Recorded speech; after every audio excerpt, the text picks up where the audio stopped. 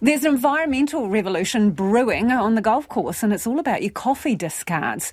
Waste coffee grounds collected from New Zealand cafes will be used to make biodegradable golf teas for local and international market.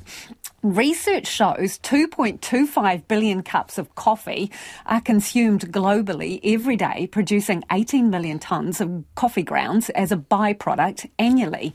Kiwi company Volley Golf is behind the revolutionary coffee tea, and co-founder Kale De Herrera joins us now. Kia ora, Kale.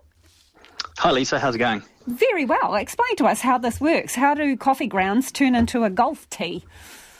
Yeah, sure. So I think just the quick context here is, we started a golf company about 4.5 years ago, and we were trying to, investigate and understand, how golf products are made and essentially think about how we can do things differently and more sustainably. We launched New Zealand's first premium golf ball back about 6 months ago, and obviously the tea is a natural complementary product to that, and it led us on a bit of a deep dive into the tea industry and understanding that plastic is still heavily used in golf teas at the moment, and obviously there's a natural plastic problem with leaving plastic teas scattered around a golf course, and also there's issues with wood and bamboo. So most of the wooden teas come out of China and end up using a whole lot of wood that gets whittled down to make the wooden tea. So, we started looking at what other substances can we use to make teas, and we looked at a few pathways. One of them was looking at used sawdust. We had a bit of a struggle there with durability. So to make truly sustainable tea, it needs to be durable, right? Like it can't break on every shot. So it led us into a few different pathways on substances, and we actually discovered coffee being used in a lot of furniture and other bits and pieces, like as a replica for wood. So we decided to explore used coffee, and so effectively sorry to interrupt you, but how much of the tea is actually made up of coffee grounds? So coffee grounds are around 60 to 70%, and to increase the durability, which I said is a very important part of golf teas, we add some other biomaterials.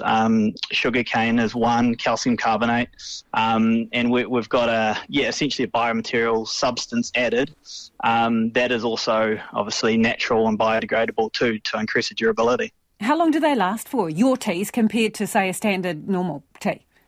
So it's an interesting question because it's all dependent on the golfer. So some golfers, depending on their swing path, can break a tee every shot. Our testing on average. So let's assume you're not a hacker, Kale. Assume that. And all things being equal, what do you reckon? So on average, we say that a golfer will break a wooden tee about 3 to 4 shots. And ours will last about 6 to 7 shots. So we say there's about a 66% increase in durability relative to a wooden tee. Okay, and what do you think the market is for these? So our market effectively is, our goal is to be in every single golf shop around the country, and then obviously look for international markets. And we want to be the replacement to all other teas. Like we're calling this the most environmental and sustainable tea on the planet, and we think there's no other reason to be using a plastic or a wooden tea again.